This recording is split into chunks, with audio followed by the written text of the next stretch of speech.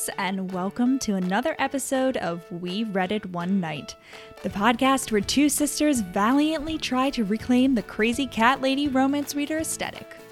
We're bringing you Love on the Brain by Hazelwood Part 2 this week, and boy, are things heating up in this book. Like, for real, we debate challenging Hazelwood's editor to a duel over the spice level in her future books because, man, has she been reining it in. We also get into some pretty deep chats about friendship and sex, too. Don't forget to follow us on socials so you don't miss all the juicy memes about this book. Leave us a rating and review, and enjoy the show.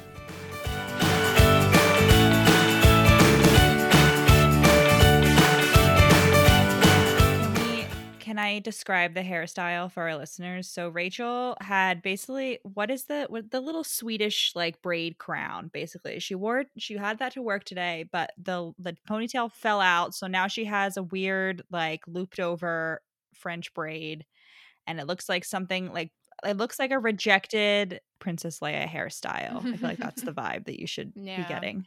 It'd be great for the megachurch because if you want to go with like a fundamentalist vibe, you know, which I know really aren't the same thing, but like they kind of are, you know. But they have megachurches here, and Stefan, our brother, really wanted to go when he was here, but he wasn't here on a Sunday. But it did put the idea into my head, and I don't know if he would feel like betrayed or anything, but I think it would be hilarious. I don't know why. Why would you have to wait for Sunday? You're telling me a megachurch doesn't have like something going on every day? They don't. I looked it up. I mean, they don't have like services that I know of. Yeah, no.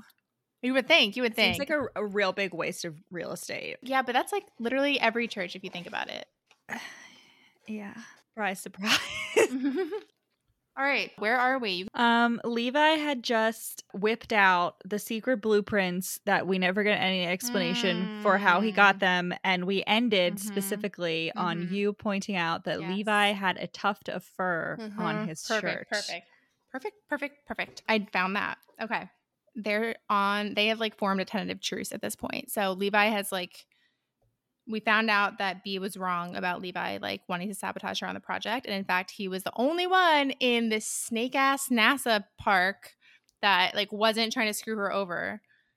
Well, I mean, Kaylee wasn't trying to screw her over. Okay. Well, like the employees didn't really know. Like the only like leader, like the only person in a position of power. And so now they're like, wow, like a truce. Like, what else could she be wrong about? Who's to say? Okay. This was so frustrating because I know, so stubborn about being like. So she goes after Levi, and she's like, okay, like you were actually standing up for me. You were wrong, like whatever. So like I know you don't like me, but like as long as you keep it professional, like and we work together amicably, like it's fine. And she says specific, she's like, sometimes she's like, oh, he's like, wait, what? Like, I don't like you. And she's like, listen, it's not your fault. Like, quote, sometimes dislike is a gut reaction, like falling in love at first sight, except the opposite. Yeah. And all I can imagine is Levi just like falling to his knees and being like, no, but like internally. I know. And like up to a certain point, it's not unreasonable that she like continues, you know, well, not that it's not unreasonable, but it's like, it's par for the course, right? With like everyone, right? That's how it goes. But like, I don't even know like where I would draw the line, but like the line has been drawn and we have just like leaped across it because like she just continues. And like at some points it's like unclear if it's supposed to be a joke, you know, kind of like jokey, but like, no, I think she's serious. Like she's like, yeah, I know we hate each other. We're sitting in hostile, companionable silence. It's really like a nice silence. Like it's actually no different than a companionable silence, but it is hostile because we hate each other. Like, oh my God, it's so. And then she just like continues. She stretches that out to the breaking point, and then when they finally like start hooking up, she's like, "Oh well, we're just friends. We're just friends with benefits. We're just friends." Well, that makes he doesn't sense. Like me. Sure, but that makes he's taking me on dates. He doesn't like me. He has confessed. I mean, spoiler alert, like he's been in love with her this whole time. He has confessed to being in love with her, and she's like, oh, we're just friends. He's just getting out of his system whatever of the lingering attraction he might still have from like 7 years. Whatever he might still have, like, you know, he'll just have to get it out of his system and like move on, get it over with. Like you talk about like someone having their head in the sand. Like hers isn't just in this. Her head has like burrowed down to the bedrock. Like she's so deep. She's like going to China. Like that's how far like she's digging with her. Like I was like, my God, B, you are so like detrimentally so. I was like, I know, girl, like I know that you've been working out in therapy, like the whole shit that happened with Tim, but like I think that this should be the focus of your next round of therapy. Well, she really hasn't. It was just like briefly. It was just briefly, like a few years ago. Yeah, no. I mean, yeah, I feel like I'd sort of put them in different categories, but like, yeah, very like head in the sand the whole way. And then we, for some reason, like the Marie Curie stories, like I know I said I didn't mind them, but like I really didn't see I saw their relevance like maybe 50% of the time. And the other 50%, I was like, okay, cool. I love a fun fact. I love a fun fact, especially about our girl Marie. But like I don't know the connection. So we get this like Marie Curie story about like how after Pierre died, like Marie had a quote unquote affair, like which was actually just hooking up with some dude who was like 5 years younger than her, and the press was like really mean about it. Like this man, and then was she like also like 40, escaped to vacation land with like her BFF. friend. Oh, so I guess that's the relevance.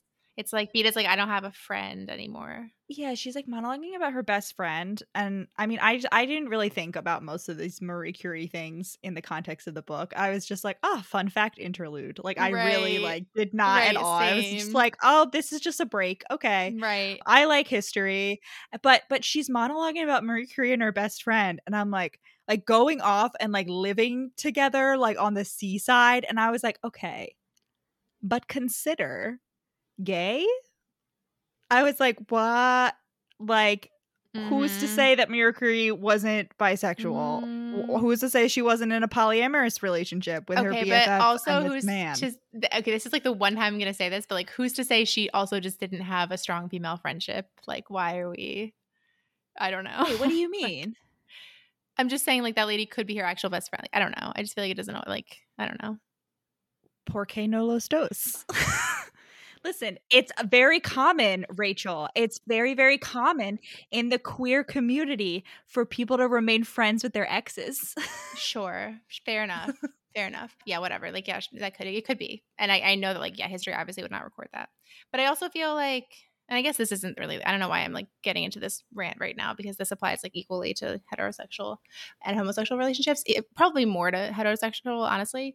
But I feel like friendship is like so often overshadowed as like almost like an inferior like relationship type, when really it can be like just as, if not more important, you know, depending on who you are. Yeah, for sure. I was just reading it was a memoir. I was trying to remember. That was like the same thing where like it's called Everything I Know About Love, and it's like an essay collection, and she has like the person who is the real life person has like a best friend, and it's like, I'm gonna like, I don't know whether I'm gonna grow old with a man, but I'm gonna grow old with like my best friend. Right. Yeah. Anyway, and I mean, I feel like that is relevant to this book, because I mean, we'll get there, but I was in tears at one point in this book, and it had nothing to do with a romantic relationship. I'll say that much. I know, and I don't know why. I don't know why either, but it like, I don't know, it just did. Okay, we'll get to it. Okay, so then Levi's wearing a Henley. This is important, and he's rolled up the sleeves so we can see his muscular forearms. So just important to know. Oh my God. But he does this in a meeting in which his engineering bros are like steamrolling B. She's like, hey, we have to do this, otherwise the thing won't work. And then this one guy is just like, impossible, except not cute like Whitney Houston. Right. He's like, actually, I took a neuroscience class in college, so I think. And Levi's like, can you like shut the fuck up? Like, B has her PhD. Like, get out of here. Yeah, he stands up for her. Yeah, he does. But B calls this, which was Annie, her grad school best friend's term, sausage referencing, which is like when like, you're right, but it takes like a man telling the group for people to believe you. Yeah, and she's like, I hate that this is like necessary. Like, it's simultaneously like a good thing for Levi that he did that, and like, why is this necessary? Yeah, I mean, but it's definitely something that like I have had to for sure like have happen. For sure. Yeah. Like, not even just professional environments, even just like in conversation with friends, I'll be making like a good point, and then like with like another one of my male friends, and then he like doesn't get on my side until like another male friend is like, oh yeah, that makes sense. It's like sir. Yeah. Sir. Yeah, for sure. Anyway. And it's like related. It's like the nicer cousin of when like you're saying something and usually a man just like repeats it and then everyone's like, oh yeah, like good point. Like, but that's like at least like you're getting credit for it in like the sausage referencing context, whereas the sausage steamrolling is like, you know, or I don't know what you would call it. No, I literally remember like having, it was a very tense filled conversation. It was like something in college. You don't need to know the context. It was me and a girlfriend and talking to two men. And literally for the first 15 minutes of this conversation, they did not let her finish a sentence once. And finally I was like, can you shut up? I was like, you have not. You have not allowed her to finish. And they were just like, oh yeah, sure, of course, finish, like talk. And then they were just so butthurt about it for like the rest of this conversation that they kept being like, listen, let me finish. Like you said that it's important to let people finish talking. I hate and I was just like, no. I was like, you're steamrolling you're again. Debt. Like, yeah. I was like, 25% of this conversation has been me, and 75% of this has been you. So let's like even the scales a little bit. You're in interruption debt, so like you need to pay that off with interest before we can get on that. We can have that talk. Yeah. Yeah, with interest. Thank you. Basically, you should just agree with me now in order to like get back in my good graces. Oh my God. Okay, so we're good. There's also tension about someone named Sullivan because they're like, oh, we can't change the prototype. Yeah, and everyone it's really tense. Like there's some secret, like who's Sullivan? The building's named after him, like which is crazy actually. Now that I just thought about that. Like a whole building, a whole like government astronaut building. Who the fuck was the building named after before? Like, there's no way that building was just like Building 10. No, for like sure. That building definitely had a name. Oh no, I feel like that happens all the time. At least like according to Schitt's Creek, when like I forget there's like a whole episode. Well, because they're poor now, so like stuff gets renamed from like Moira to like some other rando or something. Whoever can pay, highest bidder. Well, maybe it's in the contract. True. Maybe when you donate, it's like you get this for 20 years, and then like maybe you have the option to like renew or something, but like, you know, good chance. I do remember that when I was giving tours in college, like they had just like renovated / like made like they like redid like this building on campus, and so it like didn't have like a name yet, like all the other buildings. And I remember like making a joke once, and I was like, and if you have $2 million, you can get your name on this building, like ha ha ha. And then like deadly silent, like nobody on the tour laughed at this, and I was like, ooh, that's funny though. That was good. That was should not have said that. Wait, why though? I don't get it. Not. I don't know. It just. Listen. All I have to say is it did not make it into the joke roster. It did not make it into my winners. I had several like winning jokes that like got said every single time, and everybody laughed. And sometimes I would experiment, and sometimes they just fell flat. Unfortunately, don't make jokes just about like a lame $2 million. That sounds like it was just a lame group. That's a good joke. That's a good joke. It's a great joke, even.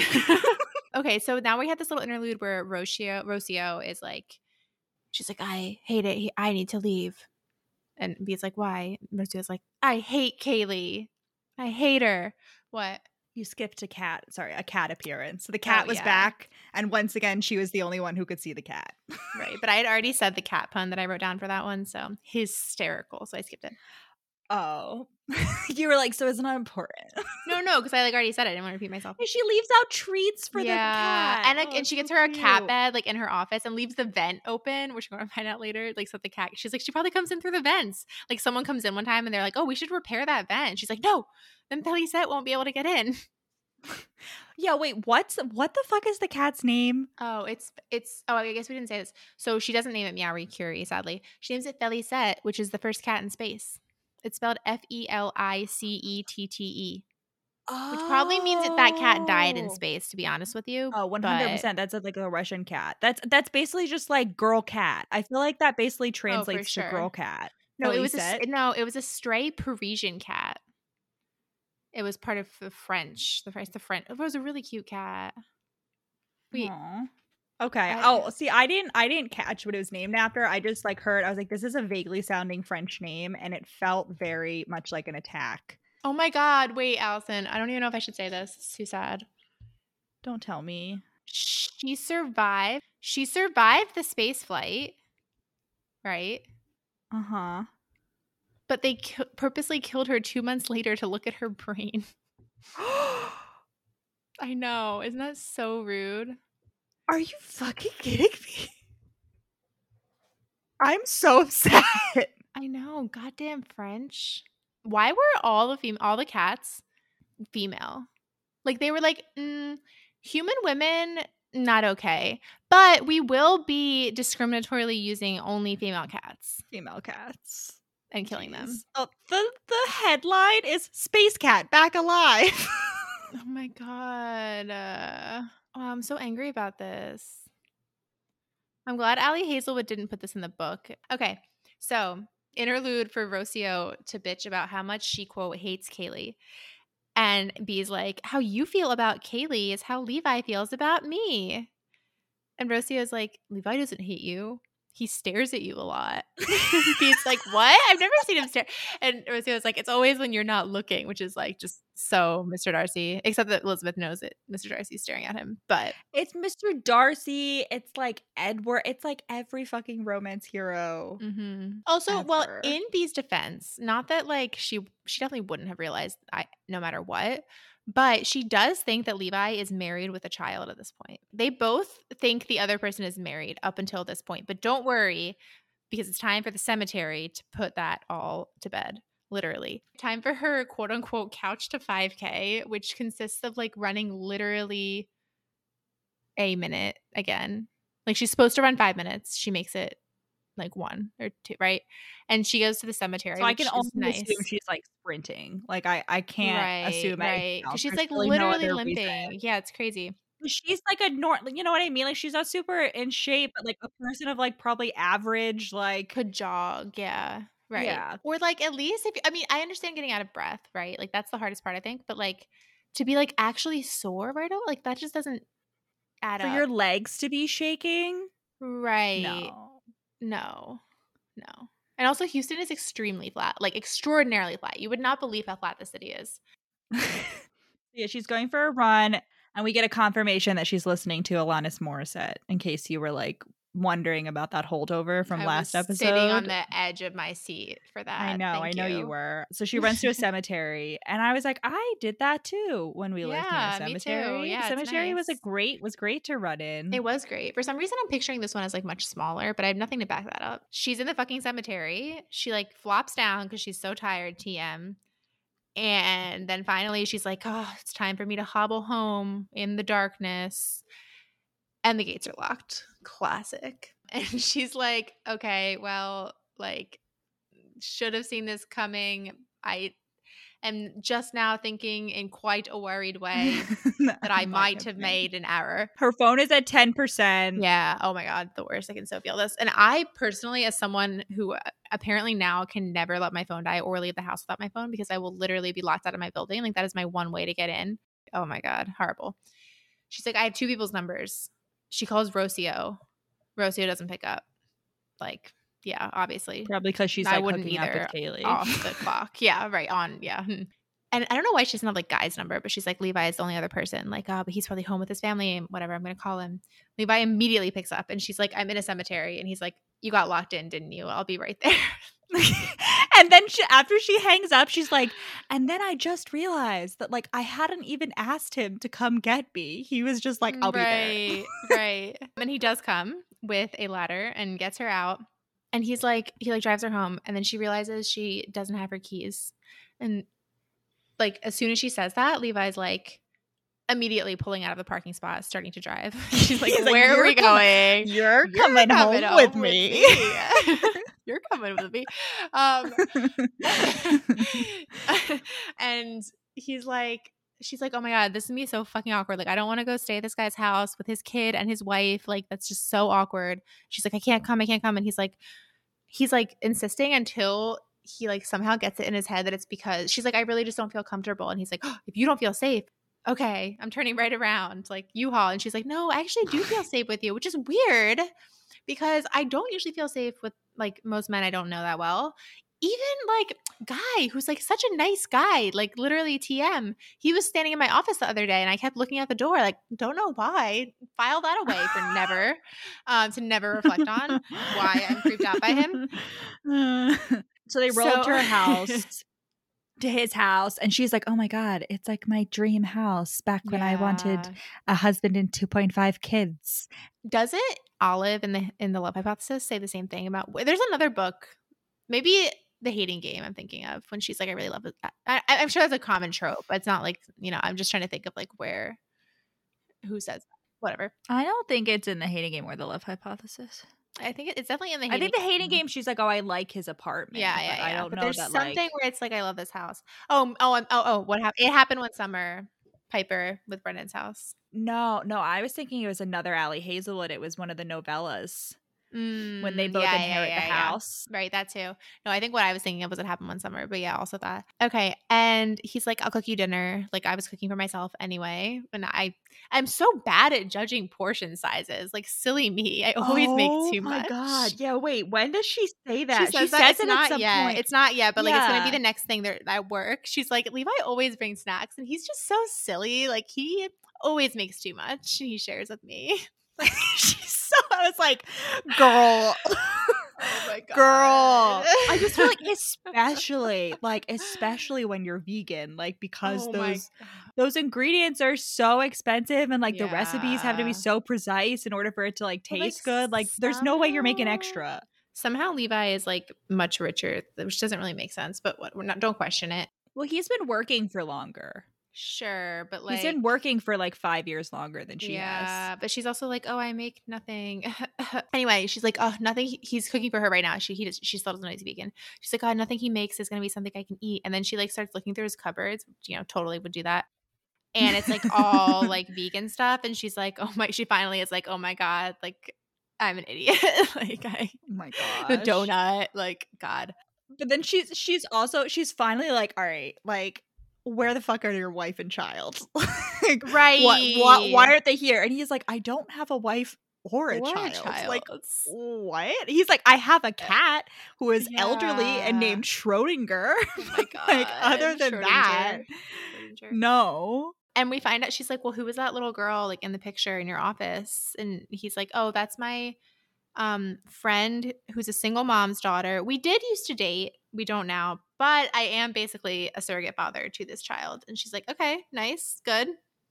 No need to question. Great. And then he gives her a shirt because she's all sweaty. So like, oh my God, he gives her one of his shirts, and we get the moment where he like has a heart attack because he sees her wearing one of his shirts, and it's incredible. And just throughout this entire scene, she keeps being like, yeah, you hate me.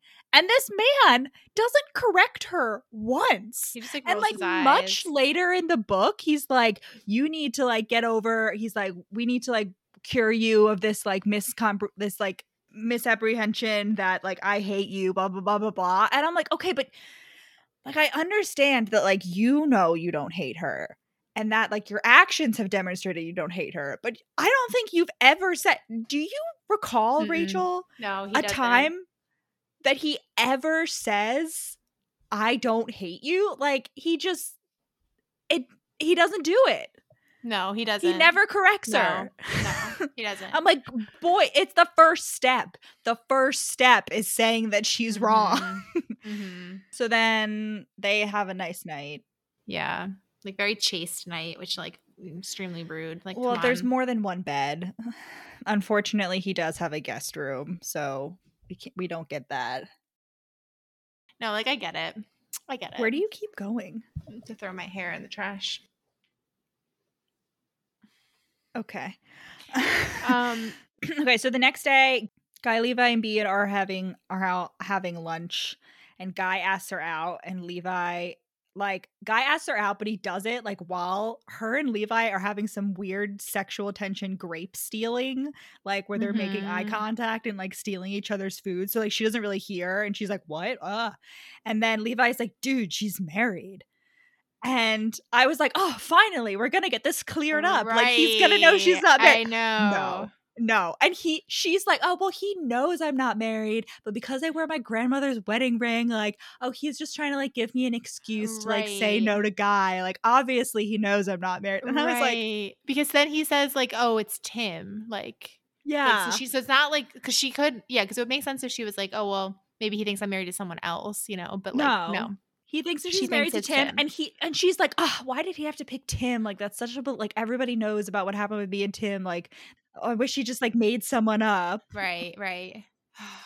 God. But yeah, so B helps Rosio study for the GRE. Yeah, and Kaylee walks up, and they're like struggling, and it's like, oh, Rosio's just too smart for the GRE, and it's like, okay, the GRE's dumb, but like, whatever, doesn't matter. Well, because they're doing it, and she's trying to solve. What like about the imaginary numbers? B's trying to get her solve this like basic like algebra equation, and then like she's like, well, what if it's imaginary? What if it's like blah blah blah blah blah? And I'm just like, girl. Surely there was a time when like you knew how to do just these simple equations. Yeah. Anyway, Kaylee appears and it does a whole monologue about burning the institution down and like getting rid of the GRE and how the GRE is terrible. And I was like, yeah, standardized tests are stupid. And Rosio just like stares at her like, I am in love. She falls in love. Yes. She falls in love. And luckily, ladies and gents, Kaylee is going to grad school at Johns Hopkins, which is where Rosio wants to go. Who could have seen that coming? And she's like, I'll help you study because like my parents paid for a class. So like I remember it. Like I'll help you. Which like wouldn't really be that helpful to have like someone's, but whatever. It's for plot reasons. It's great. Also, Kaylee just drops. She's like, I forget what the context this is, but she's like, oh, Levi is the best boss I've ever had. Like he harassed NASA into giving me health insurance. And like earlier B like saw Levi interacting with like the gang and she's like, wow, they all like really seem to like him. Like that's so weird. There's no way he's actually a beloved boss. Like very Pride and Prejudice-y, very like it was so the housekeeper at Pemberley. He's the best master I ever had. Right. I know. And this is why I wrote down, like, I just don't understand how she keeps thinking that he hates me. Like, after he literally rescued you from a cemetery and let you stay at his house. It's like, okay. And made you tacos, vegan tacos. And packs you snacks every day. Yeah, and this is when she has this. She's like, yeah, we keep working late. And he keeps, like, accidentally bringing snacks. In our hostile, companionable silence. Okay, and then they have, like, girl. I want someone to secretly, like, make me food. Like, despite the fact that I'm idiotically oblivious to it. Like, I just thought, yeah, I have extra. Right. Because you know what I mean? Because I think I would get uncomfortable real quick with someone, like, making me food, like, bringing me food all the time. Especially, like, if we weren't like dating, you know what I mean? Like just like a friend or a coworker, but someone being like, oh, I just have extra. I'd be like, oh, great, I'll take some. Right. Oh God. So then they have this like little tense scene that's like simultaneously like sexual tension, but also like sort of plot relevant. B's like, oh, where's this like file or whatever? And Levi's like, oh, it's here. It should be here. And she's like, I bet it's not. I can't find it. And they have this like bet. And basically like, so he wins the bet. And what he wins is that like they're going to run a 5K together. And I like this parallel of like Kaylee training Rosio for the GRE. And then like Levi's going to train her for a 5K. Yeah. And then he's like standing behind her, like too close, whatever. And basically like Levi's like, oh, well, this isn't the first time this has happened. Like files keep getting moved and like you weren't getting those emails. Like I bet it's someone on the team's fault. I'll talk to them. And B's like, no, what if it's not their fault? We should investigate. And I'm like, okay, this is like possible. Like neither of them seem to take it as seriously as I would think you'd be like required to take it at literally NASA.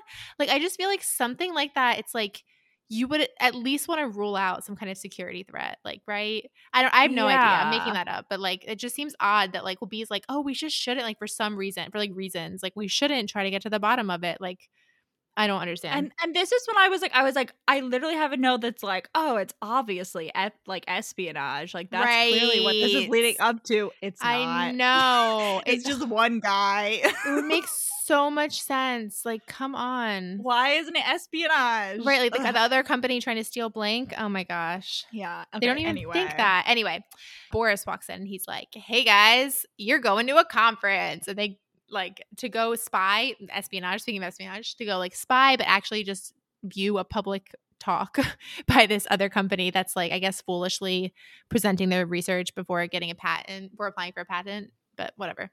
I don't think they're doing like specific. I think they're because the way they said they're like, oh, it's because they need investors or whatever. So this is like literally again paralleling my life, but okay. No, actually, never mind. Yeah. So she's going New Orleans. So they go. They have to go. And no, once again, she's like, oh, this is gonna be awkward. Ha ha ha. Like, because you hate me, and he's like, we've been over this, and I'm like, yeah, but have you? When did you have the conversation? Yeah, no, you haven't. I don't remember and it. And then, like, meanwhile, like, he is, like, walking her home every night because he's like, Houston is dangerous, which is true. And he's like, if you don't let me walk with you, I'll follow you, like, 12 feet from behind. We get another man follows woman at a safe distance.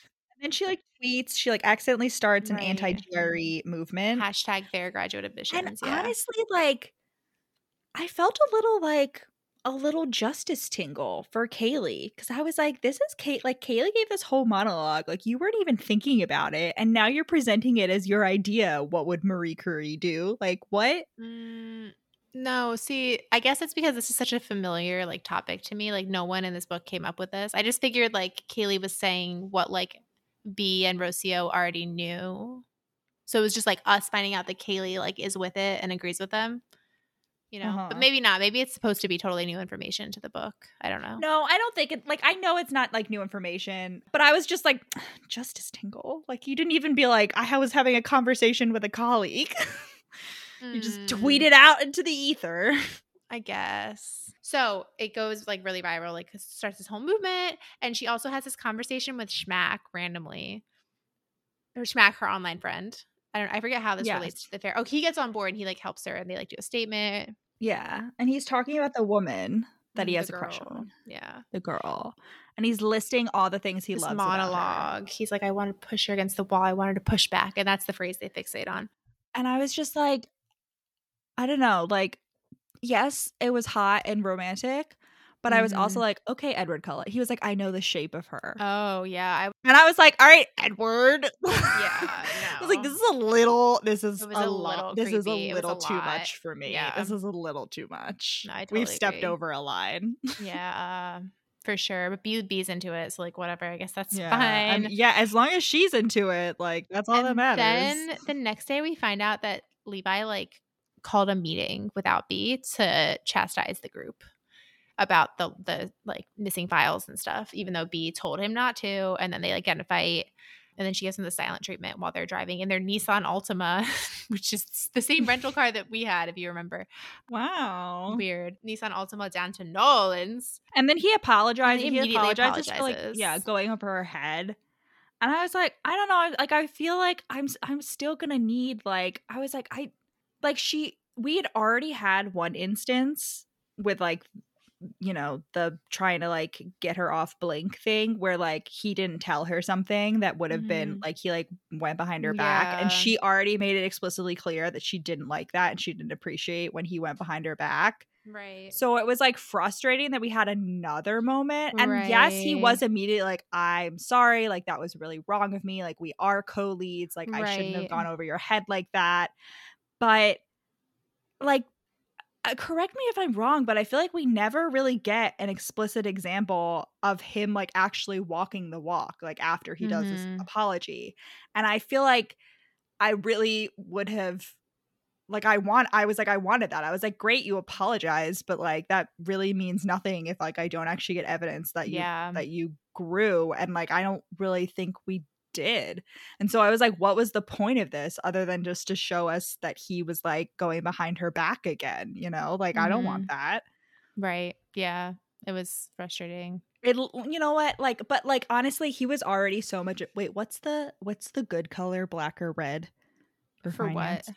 For like stocks, like this, like or finance. Black is good, like in the black, like being in the black. Yeah. Okay. Yeah. So I was like, he's already in the black because he stood up for her, which is like more than I can say for like literally almost every other like workplace romance that I've read. Like, Josh in The Hating Game doesn't do it. Whatever his Aaron Blackford in The Spanish Love Deception doesn't stand up for her. Like. None of those men stood up for her, and Levi did. So I was like, okay, you had a leg up. You've been knocked down to normal level now, but like I'll let it slide. Yeah. Also because like Yeah, I know he went behind her back, whatever. But I was like, you're right. You're like factually correct. Like, you should have talked to them. But also maybe you shouldn't. You should have like, because that turns out to be like, maybe you shouldn't have. You should have gone above their heads and gone to like, I know there's an entire NASA security department. Like, who's watching all those cameras? You're not like, right. It's not just Guy. Like, this book seems to imply that Guy is like the only one who does IT. And he's a fucking engineer. Yeah, like what? He's not even... Like, yeah, they definitely have an IT department. They definitely have a whole like security department, like, cyber security, physical security, probably. Like, I'm sure, like round the clock. Like, why are you guys being so laissez-faire about this? Yeah. But maybe Allie Hazelwood is like just trying to expose the truth of like, you think these government agencies are like serious and taking all of this seriously, but like, she definitely knows people that work at NASA. Like, or she works at NASA. Who's to say? Right. Yeah. Maybe this whole professor thing is just like a what's the word? Red herring. Yeah. To keep us off the scent. I mean, that's fine. I don't know what scent, but like she probably knows. So maybe Allie Hazelwood is like, please listen, they're so incompetent. Please, we need some oversight here. These people are running amok. Or alternatively, she for some reason was like embargoed from at all talking about NASA's actual security, and I feel like it's better to like lull people, nefarious actors into believing that it's like less secure than it is, So she was like, I'm not going to make up fake protocol. Yeah, I don't know. Whatever. It doesn't matter. They're in the car. We're really deep diving into this. They're in the car. And she's like, wow, his music. And she's like, wow, his music's really good. But then she's like, wow, you have no women performed songs on your phone. And did I not? I literally said that to our brother like a month ago. Yeah. Yeah. And then I feel like it's the same reason. No offense, Steph, if you ever listen to this. Like Levi's like, oh, I guess you're right. Like, I'm not proud of it, but it's possible that my music taste was influenced by the fact that in my formative years, I too was an angry white boy. Because she's like, all your music is angry white boys. Yeah. It's like, listen, I love some angry white boy music. Yeah, like, give me some like early 2000s pop punk any day. But yeah. And then she also sees some roadkill and cries at it. And this is also the kind of thing that makes me question if like Allie Hazelwood is vegan or not. And she's like, well, we learned like other things. We just keep getting sprinkled in like shitty things about Tim that she'll say to Levi, and this man's sitting there being like, she is in like an abusive, like this is not a good relationship. But she's like, yeah, Tim used to like thinks she's married. Right. I mean, I'm maybe not abusive, but like it's not healthy. She was like, yeah, he used to like try to sneak meat. He would like deliver me meat lunches and like sneak non-vegan things. And he used to make me play this game called Guess the Roadkill to toughen me up. Like, but also like just the crying at roadkill. I don't know. It's just like, it just seems like such a weird like stereotypy thing. So I don't know. Maybe I'm sorry. Well, she's like there's something up with like, and I don't say this in like a mean way. There's something up with Bee's brain. Right. We have some weird fainting thing, the like cry, like really just crying at anything. Like she cries all the time. And I'm not criticizing people that cry. Like I think it's healthy to cry, but I'm like, girl. What does she cry at besides roadkill? I don't know. I just feel like she does, Yeah, like, no, you're right. I just think the roadkill is enough. So then she puts her feet up on the dash, shoes off. She puts her feet up on the dash and she calls her pinkies her Quasimotos. Oh yeah, that's funny. She's like, I hope he won't take offense at my like ugly pinkies. I'm like, okay, well, confirmed. Levi has a foot fetish. Wait. What? Doesn't Olive in the Love Hypothesis also have a thing where she's like, I have ugly feet? Oh yeah. Well, that's because she's a runner, so it's for like a different. I know. Yeah. But so far, Allie Hazelwood has only published 2 books, and in both books, it is explicitly called out multiple times that the heroine has ugly feet. So does that mean? What does this mean? Is this like an anti-foot fetish? It could mean a lot of things. It could mean that Allie Hazelwood is like weirdly insecure about her feet or whatever, which like, okay. Oh, Allie. I'm sorry, Allie. Yeah, you're good. I'm sure you're good. Don't post pictures for people to see because you don't want to do that for free. But I'm sure you're good. Or 2, Allie Hazelwood does have a foot fetish and for some reason like wants to throw people off the scent or like is into ugly feet. Or I don't even know what really ugly makes an feet ugly only. foot. No, right. That's the thing. It's weird. I guess I know what an ugly foot looks like. I was gonna say like I feel like if you aren't like, I just feel like most people don't really know what an ugly or a not ugly foot is. Well, ugly foot like gangrene. Maybe for not sure. the nuances of it, but like I guess most people wouldn't know what a nice foot is, but like, you know, I guess you can picture like a nasty foot, like, you know, nasty green toes. Here's my thing. I feel like Allie Hazelwood has layers, and this is something that I will talk about more when we get to like the sex scenes, but I really feel like Allie Hazelwood's editor is like reining her, like restricting her from going the feralness that like she wants to achieve. And I finally, like, I had that sense reading this book, and I finally got more proof today because I was listening to an episode of Fated Mates, which is another romance podcast, and Allie Hazelwood was like one of many. They were doing like a panel, and Allie Hazelwood was on, and Allie Hazelwood, Rachel, enjoys reading Omegaverse and like writes Omegaverse fan fiction, and she's like, I'm trying to convince my editor to let me write an Omegaverse book, and she was like, my editor's in the audience, like everyone bully her into letting me write an Omegaverse book. So I'm just saying, somebody is shackling Allie Hazelwood, and I would like her to be let loose. That feels so interesting and so different. Like, I feel like those are always like kind of like fantasy-ish. Would we put them in like a fantasy category? Because I feel like all her books are like so firmly grounded in the real world. Like, it's not even like historical or something. It's like very much like, you could be, no, like fantastical. Yeah, that's so interesting. Free her. Free Allie. Oh my God. Free Brittany, free Allie. Yeah.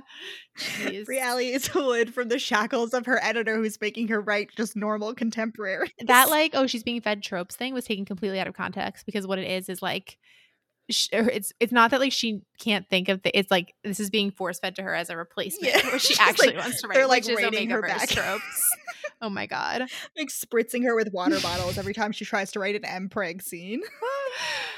Free her. So like Levi like asked for her like backstory, and she's like, we moved around, I'm a twin, blah blah blah. And she's like, weird, he's actually like interested. It's so weird. Like, he actually cares. And then he gives his backstory. He's like, my family's all in the military, and like I was forced to go hunting a lot as a child. But and they're like disappointed that I'm not in the military. Yeah, like basically his family sucks. And then she also she offers to go to Thanksgiving with him next year. Which feels so weird. To stand up to his family. And I was like, all right, like that's interestingly intimate, but like fine. And so that was the point where I was already like, okay, so we're definitely getting a family standing up scene like later on. But I was like, okay, that's the nail in the coffin. But I was also like, that statement would have been the perfect opportunity to learn that she is not married, and yet, because all you had to do was him being like, wait, why would you come to Thanksgiving with me? What about your husband? And then she's like, haha, I don't have a husband.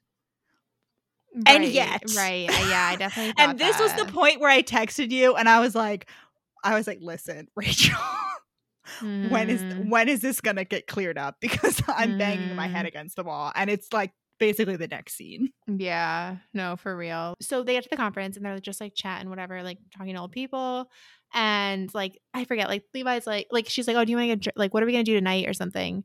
And he's like, oh, well, I figured you want to hang out with like your friend, like whose name I can't remember. Annie. He can't remember it. And she's like, oh, I can't believe he didn't remember her name, because Annie had like a huge crush on him. And she's like, why would I want to see Annie? Like, she's not even here. And Levi is just like not really paying attention. He's like, I thought I just saw her like a minute ago. And let me just tell you, like, the anxiety I got from this scene the first time I read it, like literally, like, I don't know, like heart palpitate, like palms sweat. It's just like seeing someone, like, I don't know, like traumatic, but like no one else knows. You know what I mean? Yeah. And she whirls around, and like there's Annie, and not just Annie, but Tim. Which, like, rude of her to talk to him, but okay. Well, they work at the same lab. They're still both at Vanderbilt. No, I know, but still, like, and then naturally B passes out. And I really could not with this audiobook. This audiobook is fine overall, but her like woozy voice, like, no, I just couldn't do it. It was too much. Oh. Like much too I didn't much. know that. But it was at this point when I finally like fully grasped why the cover has Levi carrying her, because he spends like 20% of this book carrying. Wait, I didn't even think of that, but also I did look at the cover, like it's sitting on my counter right now, and the only thing I still don't understand is like that she's like making kissing lips at him, like she's like, yeah, she's like trying to kiss him, which it doesn't make sense, but whatever. Yeah, so then she finally tells him about Annie First, and he Tim. carries her upstairs. First of all, let me like emphasize that they're literally in a bed together, like as this conversation happens. And I get why like they can't hook up right now. It's like whatever, like emotionally vulnerable, whatever. But also like that's absolutely par for the course, right? Actually, no, I take it back. Like no, completely. Actually, in the love hypothesis, they hook up like right after she gets sexually harassed. So I don't understand. Well, why but he doesn't know. Here. He doesn't know is the difference. I feel like. I know, but like, yeah. Anyway, they could like go out to dinner and then come back and hook up. I know. Yeah, it's frustrating. But she basically tells him what happened with Tim, and I can't remember if we like said the whole thing. But basically, they met in college, like freshman year of college. They were together for like a really fucking long time, like I guess like 9 years. 7 years in, she finds out. Like they've been together 7 years, engaged for 3 years. When she finds out that he's been cheating on her, like with a lot of people this whole time, like that's why she was like, "Oh, everyone in the pit community like knew before I did. Like they all knew." And she's like, "I don't blame the women, but like, her, like what the fuck?" I know, and then she still has like fond feelings for some of these people, and I'm like, "Girl, like what?" I mean, whatever. And she like really loved Tim's family. Like that's why she like stayed for so long. Like, they were so nice to her. And he was the first person to like invite her home for Christmas after her sister left and stuff. And so like the first time she found out, Tim basically tried to turn it around on her. And he was like, well, you don't like have sex with me enough. And like, you don't enjoy it. Cause he's like bad at fucking, classic. He's a poker, not a scooter. She's like, oh, like I'm going to do better. Like I'm going to make more effort. Like this is my fault really that he cheated on me. And so that was like lasted like another, I guess like 2 years. And then she finds out that he slept with Annie, her best friend. And not only that, but Annie slept with him. So it's like a double betrayal. She finds them in bed together. This really got me. She's like, I don't think about Annie too often because she's like, I don't really care about Tim, whatever. But like, I don't think about Annie that much because like the pain of losing her, I never quite learned how to manage. So sad. So they were all supposed to go, like they were like the three musketeers, like they were all going to go to like this really good lab at Vanderbilt together to work with this dude. But then obviously when she found out, she was like, I just fucking can't do it. Like I can't. And she like switched to this like worst job at NIH and like didn't tell her advisor like why she was doing it or anything. But so Levi is now just like, he hears this and he's just like sitting there in shock and he's like, he has an existential crisis. So you didn't marry Tim. And this man's reaction, this woman, okay, we've heard his like inner thoughts to his internet friend about like everything. He's been like pining like to an obsessive degree. His response to finding out she's not married is to get up, put his hands on the wall and be like, so what do you want to do right now? And she's like, I don't know. And he's like, I have a great idea. Let's go for a run. Yeah. Let's go for a fucking run. Like, did Allie Hazelwood, is this our fault, Allison? Like, I know, like, did Allie Hazelwood hear the criticism of Olive and Adam both liking to run but never running together and be like, this is what the people want. Less sex, more running on Paige. Because I take it back. I'm sorry. I'm sorry. I deserve this. I know. But like, please, no. Do not make this poor woman run after like her emotional episode. Like, what is this? Did Levi just like watch Legally Blonde, and specifically the scene in Legally Blonde when she's like, endorphins make you happy. Happy people just don't kill their husband. He's like, I don't want to get killed. So, and he's like, no, he's like, well, endorphins make you happy, so I should take her for a run to make her happy. No, before that, he was like, well, I shouldn't make her run because then she might kill her husband, which I want. Now that she doesn't have a husband. So I'm looking out for me, looking out for numero uno. Oh my God. And then B's like, but then they get drinks. So he's like, yeah. And B's like, oh, I don't expect you. Like, I know that you and Tim collaborate. Like, I don't expect you to like take my side. And he's like, we don't. And she's like, wait, you don't collaborate? Like, since when? He's like, since right now. Like, you're done. Yeah. You're done. I love a man who's like, nope, I'm ready to cut anyone out of my life who is even a little bit mean. Did Levi think that they were in like that her and Tim were in a long distance relationship this whole time? Like, he does not keep tabs on her. Like, because earlier he's like, oh, well, you can go back and see your partner like in Maryland. But like, he should obviously knows that Tim wouldn't be in Maryland. Like, Nashville and Maryland are really fucking far apart. Like, that's not really like a day trip. Like, I don't know. Anyway, they fucking run. And then they get drunk together and still nothing happens.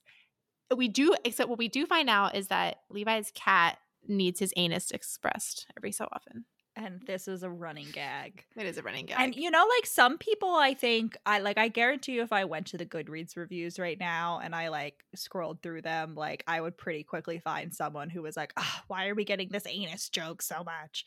But I was like, I don't know, I think it's funny. I can also see specifically, I think, because I can see myself like that becoming an in-joke between me and someone and then me running it into the ground.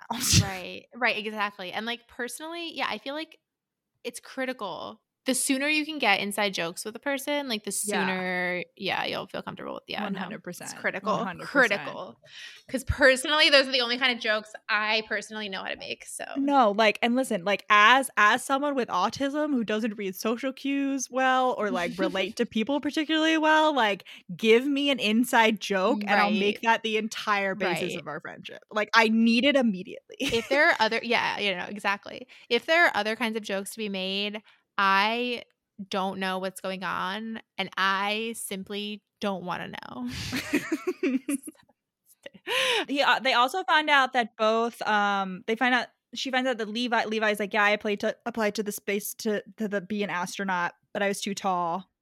Oh, because you have to be 5'1", 5'2" to 6'2", 6'3" or something. Yeah, and he's like 6'4", where he's too tall. But he also says that space smells like rotten eggs. Yes. I didn't verify this. Is this true? Does space smell like rotten eggs? I didn't verify it either, but I did say it to someone and they were like, I've heard that. So like, I think it is true. Why do you think? Oh, interesting. He also, does it smell like rotten eggs? It's ammonia as well as rotten egg. Yeah, ammonia. Why space stinks. God, even less reason. Like, of course they don't say that. They want to trick you. Oh my God, imagine like living on the International Space Station for months and months and months, and like, I mean, I guess it's like airtight, sealed. So, like, you can't smell anything, and like when you go out, if there's no sound in space, how are there smells? Like, do you get what I'm saying? Like, I thought the reason there's no sound is because it's a vacuum. So how are there enough like smell particles to smell things is what I'm saying. That's a great question. Somebody who knows more about space than us, please. Is it actually not that space smells like egg, like, like farts or whatever, but like because they have to like recycle everything and like just the space station smells like that? No, right. Well, listen, think about this. When like the astronauts poop on the space station, they just like throw it out to space. Do they? Right? Oh my God. Yeah. Yes, they just like eject it out. Okay, fair enough. So like if space smells like shit, it's our fault. Yeah. Who knows? We also find out at this point that Guy has never actually been to space, that he wasn't an astronaut, like we said, that he failed the psychological screening. And this is when I was like, okay, if I had like any doubts about Guy being the villain, that's like the biggest red. This is a red flag the size of those American flags that car dealerships put out for like the 4th of July sale. Giant, massive, huge red flag. Yes.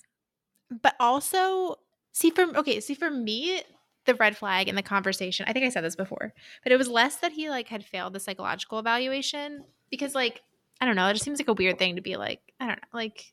No, in real life, like I wouldn't be like, but I still totally picked up on a red flag in the situation, and that's like that guy like let her believe that he had gone to space, like presumably to seem cooler, like he did say, and I guess like in his defense, he never like, he said it in a normal way, he didn't like craft it in a way to like trick her, but like whatever. Yeah, I mean maybe he did, but so in real life, I wouldn't like if someone was like, oh, I failed the psychological like evaluation. I feel like that's like, I don't know, I'm a little bit claustrophobic, and so like I sure. fail. There's like, you know what I mean? Like I feel like it's definitely so easy, like, but I'm like, it's because it's specifically mentioned in this book. Like there's no way that's not like a negative. Right. Then they're gonna go lay on a bed together again, watching their favorite movie, The Empire Strikes Back, and not even and nothing happens. Not even hold hands. And nothing happens. They share popcorn. That's the most intimate thing. Levi does say, he's like, tomorrow when we actually go to the conference, if you see Annie and Tim again and feel how you felt today, just take my hand. And her first reaction is like, what would that do? And then she's like, wait, no, like that actually would do a lot. Like, good. Fair enough. Like, all right, whatever. Fair enough. A little less. Fair enough. But then they go to the thing and they're like, yeah, this presentation's like really fucking good. And she's like praying to Marie Curie that like the other company won't patent. Why can't I say patent it first? And she's like justifying it. She's like, they'll just sell it to whatever militia. Like humans don't need help killing each other. It's like, okay, you're doing that too. And then they're trying to like abscond, and like they're like, we got to go back and work right away. Like they're so ahead of us. They're so ahead. We got to book it. Yeah. Well, they're slightly ahead. Oh, but this is the point. Yeah, this is when I wrote a big long monologue about how like NASA definitely like gives technology to the military. Right. But also I wrote a note in which I finally, and I can't point to what exactly like triggered this thought at this particular point, but the helmet. So like I don't know, did we ever describe the way the helmet works?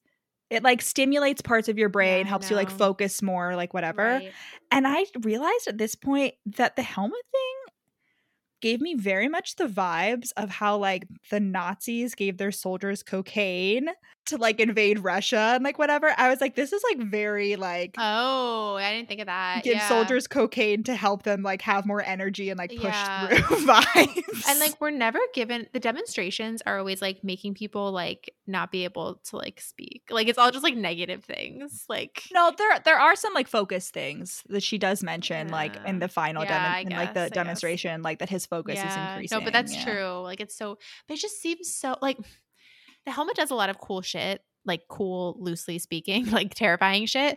But like the use that they're having for it, it just seems so like really like I feel like people don't pay attention like 80% of the time. You're going to say that like we really need to be like cutting down on these like tiny fractional seconds. Like that just seems really odd. I guess like let them sleep instead. If you're in space, like if you don't pay attention, like just have them go to sleep. Like naps. You're done. Yeah. If you don't pay attention, like the rotten eggs are coming for you. No, because I simply don't believe that that's true. I think like it's probably even more automated than like flying a plane, to be honest. No. They have to regularly go out and make up repairs. Oh, I guess. When they do spacewalks and stuff, they have to like make repairs. Yeah, I guess. Yeah. You're like, well, I guess. Well, maybe. I don't know. Who's to say? Space is not complicated. Me. Who's to say? It doesn't feel like it's for Couldn't me be me. Couldn't be me. So they're trying to abscond, and like yet again, we're getting the visuals of like prisoners 2 steps away from the door of the jail when they get caught because I was trying to escape. Well, because Sam, they're like, we gotta work, we gotta go. And Sam, their advisor, is like runs up to them and she's like, wow, like I didn't know you guys were gonna be here. You have to come to brunch. You have to come, making a big announcement. I'm gonna tell you the announcement right now. It's that I'm retiring. You have to be there. And like she's like, why are you guys here? And Levi's like, oh, we just came up from Houston like for the conference for like a day. And she's like, wow, I didn't know there was a we.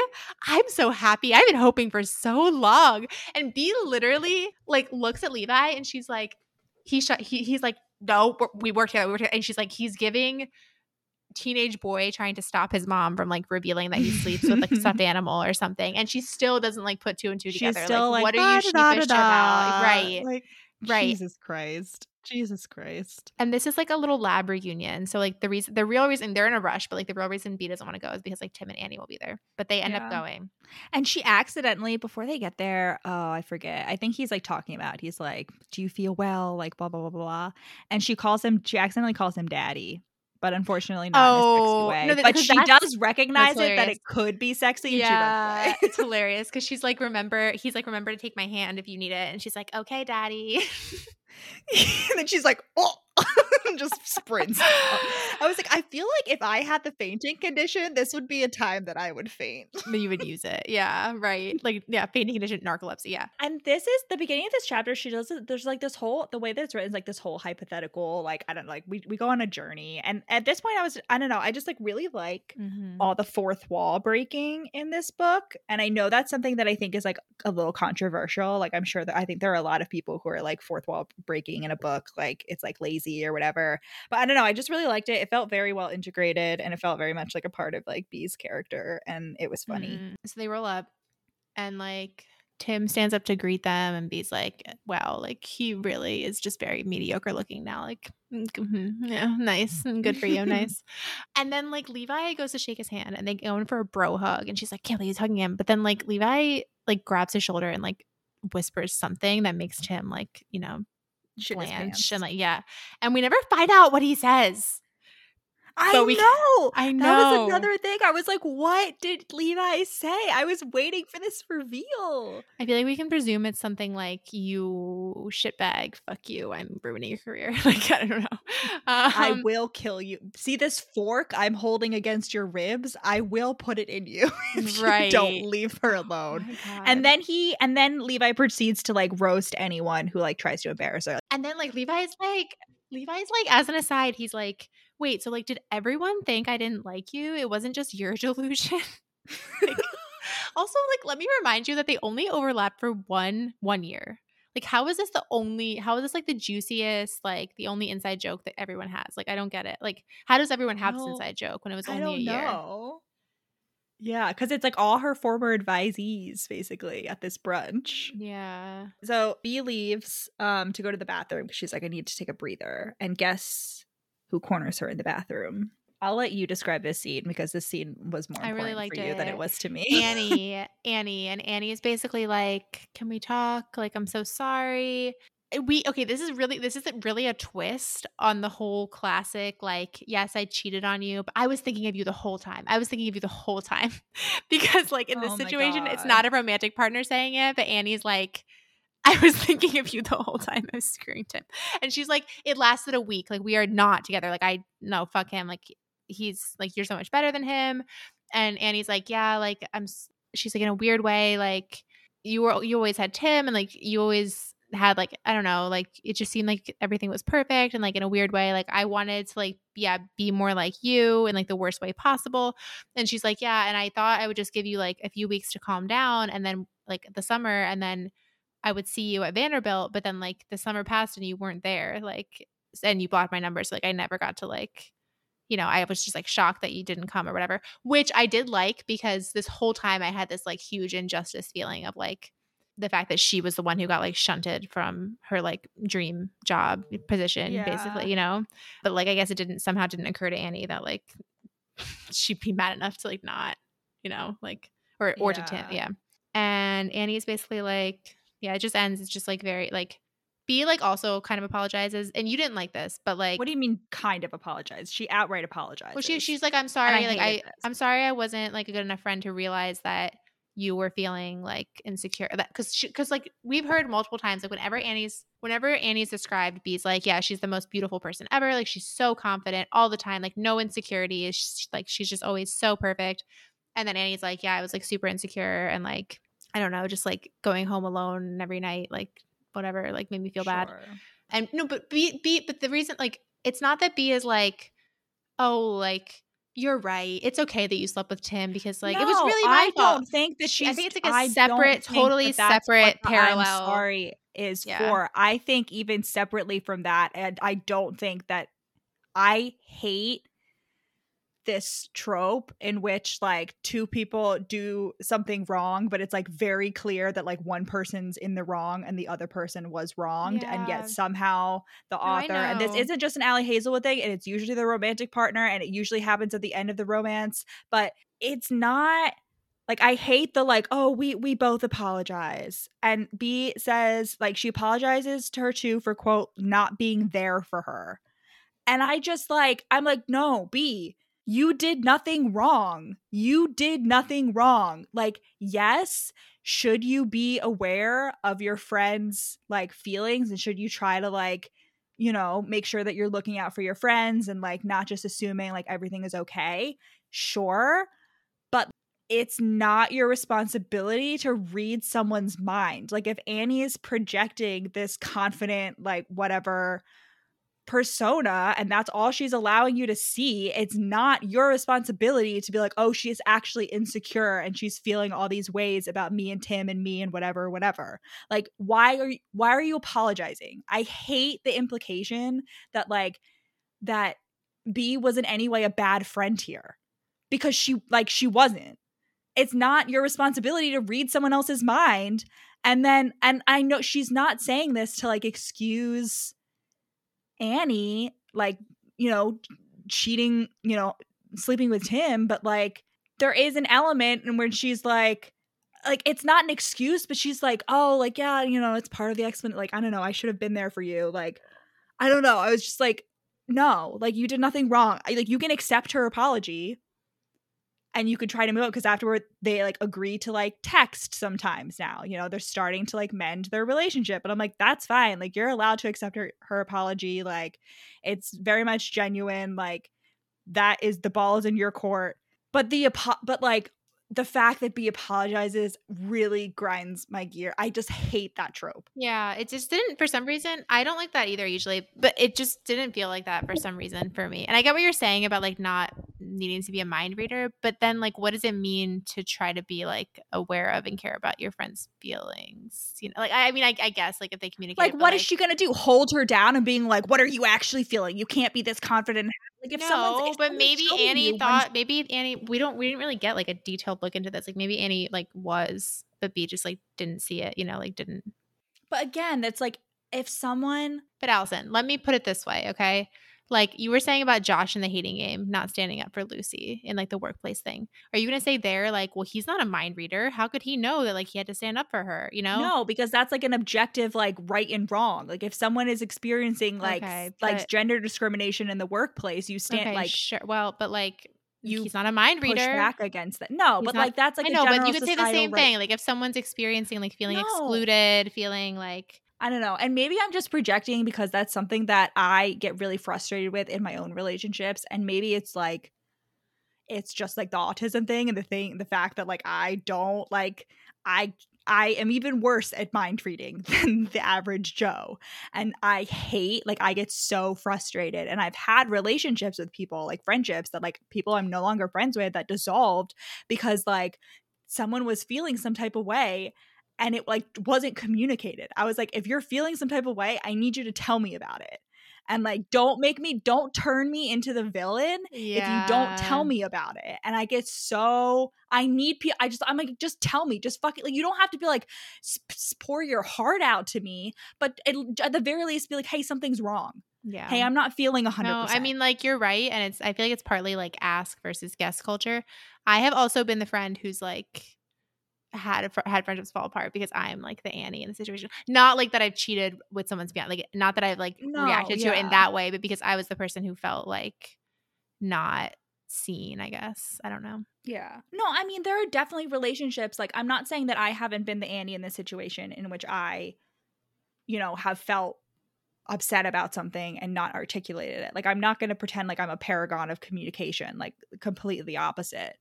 But that's usually something where I just like stew silently about it. Exactly. And then like I either get over it or like I just let the friendship drift apart. I don't like hurt, you know what I mean? Like, oh, sure. But again, I just don't think it's connected. Like, I guess it could. I don't think is because that's Annie's explanation. Yeah. She's not justifying her actions. Yeah. She's explaining them. And I do like that it's like very clear that like Annie is not excusing what she did and the book is not excusing what she did. But I think I just like was really, because I was already, listen, my justice meter was already like spiking for B this entire book because like she'd been so wronged that like I think I was already primed to like see injustice. And so I was like, why are you apologizing, B? You have nothing to apologize for. You did nothing wrong. But in a way, based on like outcome-based morality only, imagine if Annie hadn't slept with Tim and B just like stayed with Tim, this man who's like, if it wasn't Annie, it was going to be someone else. Like he definitely kept cheating on, you know, like he kept cheating on her with other people. No, he did. She said right. So like, and I feel like that's possibly like the one thing that could have gotten B to break up with him like at that moment instead of like maybe dragging it out for like decades, you know? Yes. Yeah. I agree. The outcome was better, but Annie didn't do that. I know. No, I don't know. For whatever reason, this scene was like really, I don't know, it really like hit me hard. I don't know if it was because I was coming off of the like, it was like, you know how you're supposed to like give someone, if you want to give someone bad news or like, what is it? It's like if you want to tell someone like bad news, you should tell them like fake worse news at first and then correct it so they have this like relief high, you know? So like I think I was coming off. I don't believe that actually works. Well, I was like so tense and like just like so much anxiety from like the scene where she like sees Annie and Tim across the room that I think I was like so relieved to have it. Like, I don't know. I don't know why it's so emotional because like I don't think I've ever like experienced something like this, but I think I've had dreams where I have like emotional reunions with like people that I've had falling outs with, like not even people that I've like actually had. I'm not saying like people that I've had falling outs with like in real life. I'm just saying like in the dream, I have some history of like falling out with like someone, and then like we have like I don't know what to tell you. It's really a rush. It's a rush. Yeah.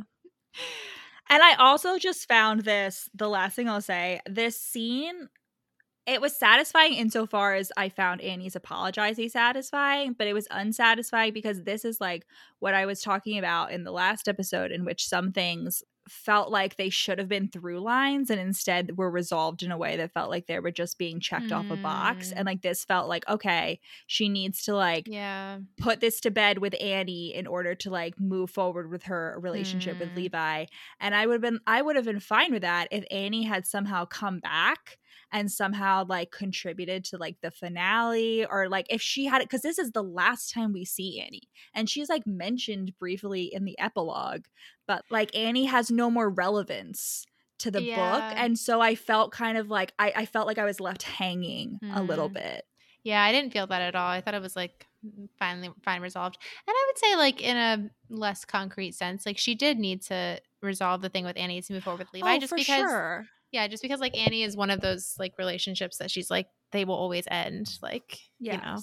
No, I agree that it needed to be resolved and she needed to like fully realize that like, oh, I actually like I'm over Tim, like I'm done with that, and then like and repair things with Annie. Like that definitely needed to happen in order for the relationship to move forward. I just felt like in the grand scheme of the book, I would have liked Annie to like come back somehow. You know what I mean? Like it felt the ending felt very abrupt for Annie's storyline. Maybe. Fair. There was only like one thing in particular that I felt like was resolved in a really weird way. But yeah, I think we agree on that too. The finale. Yeah. But like the best way too. I was like so jazzed. But the best way, but like it could have been like perfect, you know? Like it just needed that element. Yeah, whatever. Okay, so so then she's like, she realized that she's like almost indifferent with Tim. It just reminds me of that like Taylor Swift quote, like you don't have to forgive. You don't have to forget to move on. You can move on without any of those things happening. You just become indifferent and then you move on. I forgot like, that you just existed. So true. Yeah, exactly. No, it's not even a song quote. I think she just like said that, but no, so true. No, I know. Yeah, exactly. Yeah, I forgot that you do.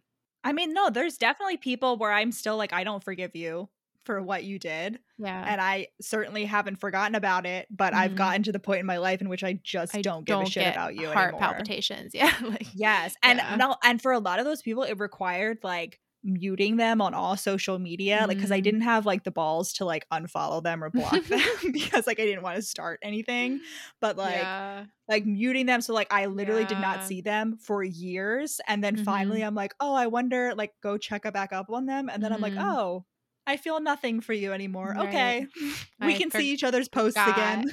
Oh yeah, I forgot that you existed. Right, and it's great feeling. Okay, so they're gonna drive back, and Levi is like, again, like I don't know why this man doesn't make a fucking move. Like, dude, he's like, I'm not sure I should be telling you this, and I'm like, why not? You know, she's aware of how shit Tim is. Like, why not tell her literally anything and everything that makes Tim look bad? Like, why? And he's like, well, you know that like I was really bad at communicating like back in the day, but like I could talk to normal people. I just couldn't talk to you. Like, and she's like, so I'm not normal? And he's like, no, like you don't get it. I was like really into you. Like, whatever, you know, if he's basically like says everything but like I was in love with you, like, and I just like got flustered and couldn't talk to you, like, and he's like, when you were wearing that dress that one night, and she's like, my $12 Target dress, and he's like, the dress. And then he further, so I feel like we didn't really need, we kind of needed both of these reasons, but he's like, further the reason that he was extra weird and like wouldn't even sit next to her or talk to her is that Tim apparently, I guess, somehow immediately sensed how into her Levi was, because I guess he stares at her when she's not looking. Everyone else sees that, whatever. Like no one else realized. And Tim went up to Levi and told him, like asked him, he was like, B knows you're into her and it makes her really uncomfortable. Like I need you to back off and leave her alone. Mm-hmm. Okay. And B is rightfully like, I can't believe Tim knew and like successfully manipulated Levi into staying away while he screwed his way through the Pitt student body. But also like because I forget if we said this earlier, but like Tim told B that Levi told him not to marry her. Yeah, that he could do better once they got engaged. And that just seems like, why did he even bother saying that? Like, it's just a weird, I guess to make her hate him more because he like saw. I was thinking we were gonna get a reveal that actually Levi told Tim that she was better than him. That's what I thought too. That was another one of those things that I was like surprised. Yeah, I thought he was gonna be like, well, but then the problem is that could require, or you just thought in general, not like the cheating thing. Because I thought it was going to be something not even the cheating thing, but just like him being like, she's better than you, Tim. Like, she could do better. True. Okay, yeah, because I was thinking it would be like that Levi knew about the cheating thing, but like for some reason. But then that would require like an explanation as to why he didn't tell her. So I don't think he did. Yeah, I don't think Levi did. Again, if like allegedly Levi can talk to quote normal people, but he was like the only person that didn't know. Maybe B is like overstating how many people knew about Tim cheating. Well, also if they only overlapped for 1 year, like how, and she didn't find out about Tim's cheating until like a few years after that. Like 3 years. So like it's possible that like he didn't even really do anything. Like people didn't even know during that one. Right. You know. Yeah, I'm like, why don't they get together now? But there's going to keep being like they're interrupted things that happen. Yeah, it's always, oh my God. And listen, yes. Hilarious. Was it about my favorite sapphics kissing in the office and getting caught on the video cameras? Allison, they weren't just kissing. They were literally fucking on B's desk in the NASA camera offices. Yes. Okay. So like, yes, was I overjoyed to hear this news that they had officially gotten together and were having hot sex all over government facilities? Yes. Was I still upset that it interrupted the confession scene? Also, yes. God. And this is like the probably 15th of like 10,000 times that this happens. But basically like, yeah, Boris is like, oh, you guys need to like discipline them or whatever. And then they like, there's like no repercussions for Rocio and Kaylee, which they're just like, don't do it again. Very far-fetched. Like, I'm just like, it's Rocio's like, you can't be telling, like, B's not my mother and I'm not a minor and you're not my doctor. This is a HIPAA violation. Boris is like, HIPAA? That's not what HIPAA is. That's what you think it means. But like, honestly, the balls to like try to like HIPAA your way out of it. I know. She's like, Marie would know what to do. Like, too bad her notes are too radioactive to be touched until the year 3035. Like, maybe I can go into the Bibliothèque Nationale and get like and then like basically nothing, there's no consequences. They're just like, off you go. No. And then Levi's like, that was excellent practice for when we'll have teenage daughters. And B's like, it doesn't mean together, idiot. Like, he absolutely does. He absolutely does. And then B's like, they're young. Their frontal lobes aren't fully developed yet. Which is true. It's like true. They are under 25. That neuroscience. Yeah. Neuroscience fact got thrown in this neuroscience book. And then they have some sciencey breakthrough about the helmet. Something. And at this point, like they're having this breakthrough and all I could be like is like, just kiss. Please just kiss. And then the next scene. Because they go to her house and then yet another like, and I was like, oh good, it's going to be like an excuse for him to come into her house that she thinks of this and they're going to make out. And no. They go back. Spin her. And then she's like, are you going to kiss me? In the office. They go back. They're in the office. No. They go, he drops her off. And like, as she's getting out of the car, she's like, Eureka, sciencey breakthrough. And she's like, come inside. And they like run upstairs. And she like writes down like exactly how to fix the protocol. And she's like jumping up and down, excited. And he picks her up and like spins her around. And then the kiss, but they're still at her house. No, because then they start making out in the office with the cameras. No. Maybe. Yeah. What? No, because he leaves her. No, because he wouldn't just leave her at the office. Think about it. She's home. Oh, I thought they were at the office. No. And I was like, right after this camera scene, you guys are like, he has his whole her whole boob in his mouth. No. Yeah, so she's like, are you going to kiss me? And then he's like, no. And I screamed internally, but then good news, they do kiss. And then they have some hot and heavy making out. And then he has her whole boob in his mouth over the shirt, the grinding. Yes, oh God, he she loves puts her that. That's boob in his another Allie mouth. Hazelwood classic. He She's like, I know what the unhinges his people jaw. want. Unhinged is correct. Indeed. That's correct.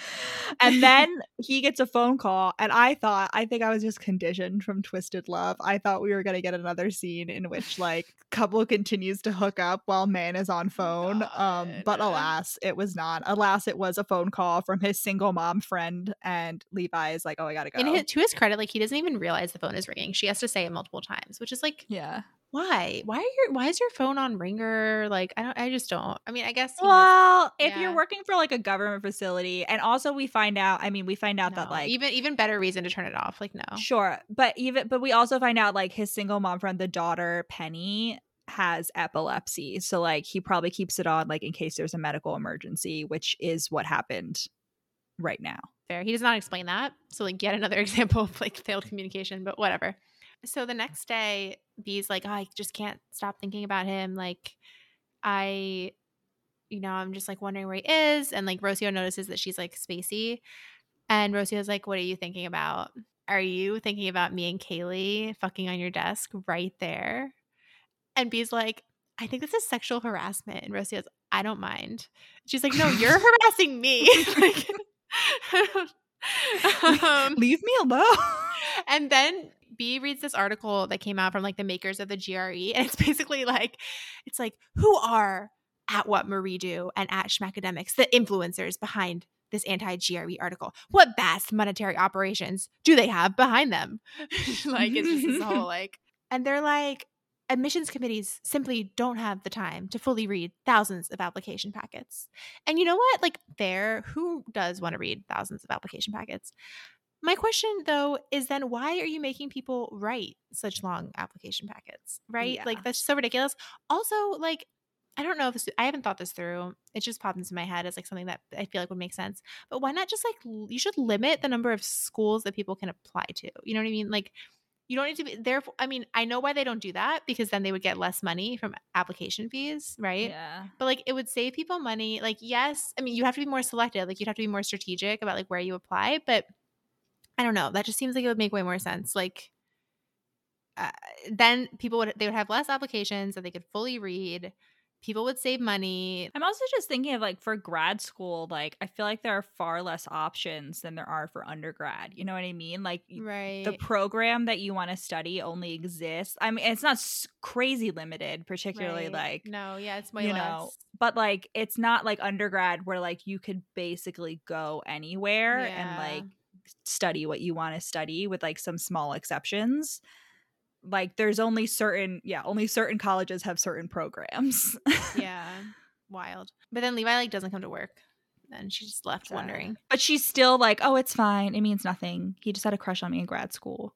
He clearly doesn't have a crush on me out of his system. I was like, he basically said he loved you 5 seconds ago. What the fuck are you talking about? Like quite literally. No basic about it. Yeah. So then she goes to his house, or he comes to her house or something. And he's like, you left your backpack in the rental car. So he brings her the backpack to her house. And she's like, you dummy, like, come in. And then we get the explanation. So the single mom, what's her name? I never wrote down her name. Oh, I don't know. Okay. Well, she has a daughter named Penny. Yeah. The single mom. SM. Lily. Oh, Lily. She finds out that we find out who Sullivan is. Sullivan.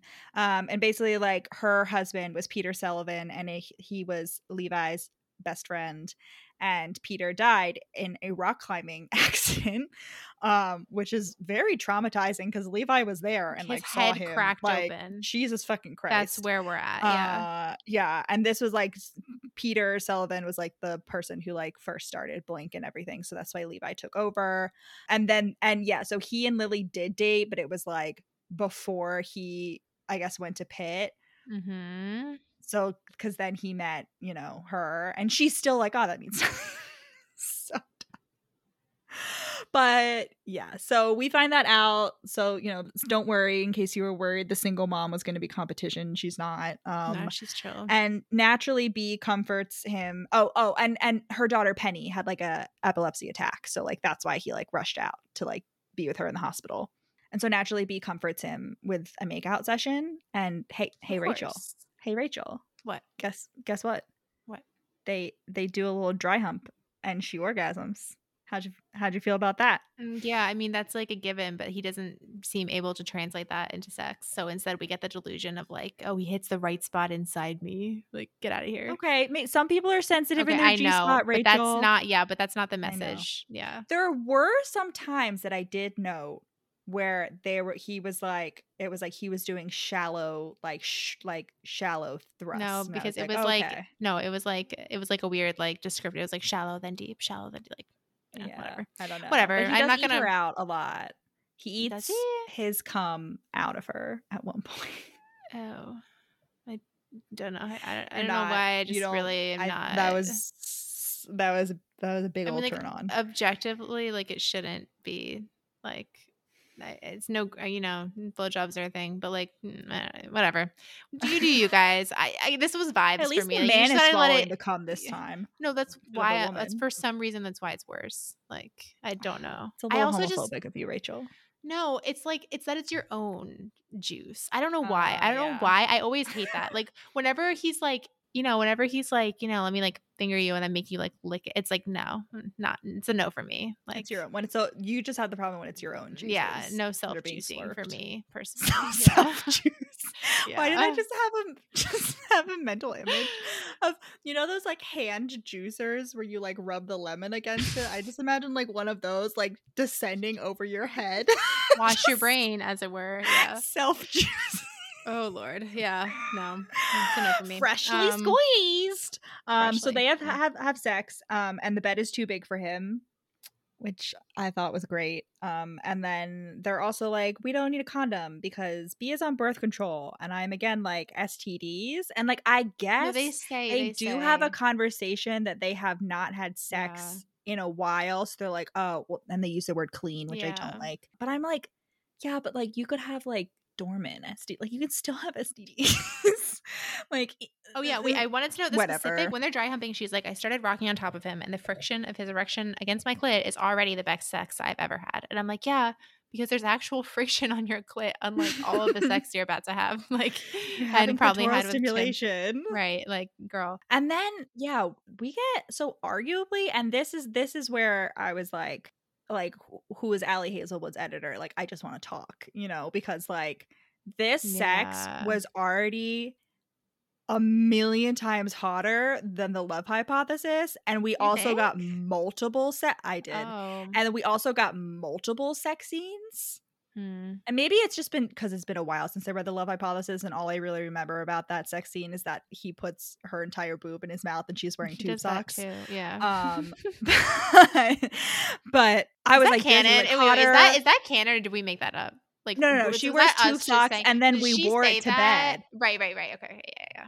Yes. We did a whole experiment. Right. We were a little scientists. Mm-hmm. But yeah, I thought this sex scene was like so much hotter, and I was like, Allie, like, don't be shy. Show us your full potential. And like, I knew she had to have this in her because she has a fan fiction background, and there's no way she's writing Raylo fan fiction. Mm-hmm. Like, that was popular enough that like an agent or an editor noticed her. Is that what happened? You think? That's usually how it is. Oh, that's usually how it is. That's crazy. Is that like but yeah, I was like, there's no way. And like, now that I know she writes Omegaverse, I was like, Allie Hazelwood is being shot. Allie Hazelwood is like, free her. I was like, I just know your full potential. You haven't reached it. I want more. Like, I think she could be as like, how like Tessa Bailey is known for like her like really hot sex scenes and like dirty talk, especially. Like, I feel like Allie Hazelwood could be on that level if she wasn't restrained. Right. I didn't realize. That's so cool, actually. I mean, it's kind of like the lottery, I feel like, but like, it's cool that I never thought of it as like, you're a fan fiction author, you're really popular, you don't even have to like do the work. Someone can just like scout you, essentially. I never thought of that. No, a lot of times that agents especially will be looking, and even me as an editor, like, makes total sense. In nonfiction, I'll like keep an eye on like influencers and like spaces that I'm interested in, like on topics I'm interested in publishing, and like I will like reach out to them and be like, hey, like, are you interested in doing a book? I figured that it's just one of those things that like it makes total sense. I just like, it's just one of those like things I never would have thought of because I'm not like in that space at all. Well, it's the same thing that happened like with how 50 the world, Shades of those Grey. things, like how the world works with like jobs that you don't have. It's just like all these things that you take for granted. So no one ever says them because when they like take it for like an obvious thing because they like with it all the time, but you just never hear of it when you're like, what about 50 Shades of Grey? That's what happened with 50 Shades of Grey too. Oh, wow. Look at that. It was like a really popular, I think on AO3 probably, or fanfiction.net. I'm not sure where it was. Oh. But it was really popular. And now it's like Wattpad. That's like the big fanfiction mining ground for So do they so they didn't so I so because I thought it was like this person's like, I'm really good at this, let me like repurpose this and then submit it. So like they Sometimes didn't even repurpose it on their own. Yeah. Sometimes it's like, oh, because it's usually like in this case, like she wrote a Raylo that was a Raylo AU. Like it was like basically like, yes, it was Kylo Ren and Rey, but they were, you know, in the real world doing science, you know, so it wasn't like in the Star Wars universe. And so that's what a lot of times it is. It's like, oh, these AUs that someone has basically created their own world, but it's just using these characters. So you change the characters a little bit and repurpose it. Are there any plot similarities between Star Wars and like the Love Hypothesis first? No. Okay. I get it. No. So it's just like the characters look the same and maybe act the same. Yeah. The character dynamics. I don't think there are any. Okay, I'm just interested. Okay, so they have sex. Next day, I don't know. Do you have anything more to say? No, other than once again, #free Allie Hazelwood. But also like teach her how sex is supposed to work. Maybe it's because I'm just jaded now. So every time I read this, I'm like, I know the pokey is not doing anything. It's not that I'm jaded; it's that I'm like informed. Right? Yeah, I know. It's like this like what's the word? Delusion that like somehow this type of penetrated sex is supposed to feel good for the woman when really like, the closest we get is when she's like face down, but she's like flat, so it's like he's still hitting it from behind, which like is not great, but like she's at least against the bed, so it's like possible that the sheets are like doing something, you know, like which she also feels like it hurt, she goes down on top of him. I'm like possibly the but still up and down. I will say that he does. I mean, they do have a lot of penetrative sex, but he does finger her and eat her out a lot. Yeah, and he is very much about and that's like sure, and that's like at least like a generous substitute, but it's like. The number, Allison, just the number of people that I personally talked to, like who were like, yeah, I just like, and me too. Like, I just like assumed that like we all just accepted that does nothing for you as a woman, and it's like, you know, you just got to make up for it in other ways. Or like literally people who are like, yeah, I just thought I was asexual because I don't feel anything from that. I thought there was something wrong with me. Like not that there's something wrong with you if you are asexual. Like, that's definitely still a real thing. But that like, oh, there was just like something about me that I couldn't enjoy this the way that other people do. Yeah. Which is just so, it makes me so angry. Yeah. I don't know. Like, it's not Allie Hazelwood's fault. Like, this is much, like, it's like, this is like a general problem that most people like. But then when you realize it, it's like, oh my God, like, this makes total, because I remember thinking, like, I was like, literally like, oh, like, it's so weird that like women's bodies are so poorly designed considering how sex works. Right? No, but like, that's what so many people think that. At least, right? Like, but no. Like, right, because like it doesn't make sense. Sex. It doesn't make sense from an evolutionary standpoint that women would be able to orgasm, but that isn't triggered at all by the procreative version of sex, right? Because the point of an orgasm is so that you like having babies, basically. Like that's evolutionarily, biology speaking, whatever. And that doesn't make sense. Yeah, it just doesn't make sense. But then it does once you anyway. We've been gaslit. Anyway, you gotta lead next day. Lead the movement. What's her dick boss's name? What is it? Trevor calls and he's like, "Great job, Toots. We're gonna have a huge meeting with all the political appointees, and it's gonna be in 2 weeks. So like, you better be ready." And she's like, "Literally, that's so fucking dangerous." But like, okay. Well, and he's like, "You better do it, or you're off the job." Like, God, they Boris does it too. Yeah, they've done the prototype. And also, she may have a job. Oh yeah. Sorry. Yeah, she may. He begs to be the test subject. She may have a job at NASA after this because Boris is like, "Hey, it seems like your boss at the NIH is Dick. I could give you a lab here if you want. If this is successful." Yes. So that's exciting. Okay. So hooray! We're ending on a high note. Woohoo! Bonkers finale to come. Absolutely insane finale to come. Oh my God. Let me write down like where. Free Allie Hazelwood. I just want the entire book to be like that finale. God. I just don't even know what to say. It's just so off the wall, so insane. I love it. Like, it's just She just said, you know what? Yes, this is what we're doing. And, you know, this is yet another thing. It's like the guns. This is like my attitude also. But like, it just makes me think that Allie Hazelwood, not a runner, not a vegan, or at least if she is a runner, she's never not been a runner. You know what I mean? Like, she doesn't know what it's like to be someone who's just starting out as a runner. Not a vegan, certainly never held a gun, which I haven't, you know, neither have I, but like, I don't know. Never been to Texas. Well, I mean, especially if she grew up in Europe. Like, oh, true. Yeah, right. No, that's so true. That's so true. It's like the classic, like, thinking that, like, yes, it is much easier to get a gun in the U.S. Too easy, many might say, including me. Yes.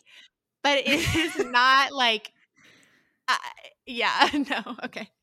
Not that you couldn't have gotten one. Well, I mean, it's the same thing. Speaking of calling back to 50 Shades of Grey, how like, oh my god, yeah. How his like crazy ex-girlfriend gets like a concealed carry permit, and I'm like, E.L. James, I know the British look down on the U.S. gun laws, rightfully so, but like, y'all cannot get a concealed weapons permit 2 days after being let out of the psych ward in Seattle, of all places.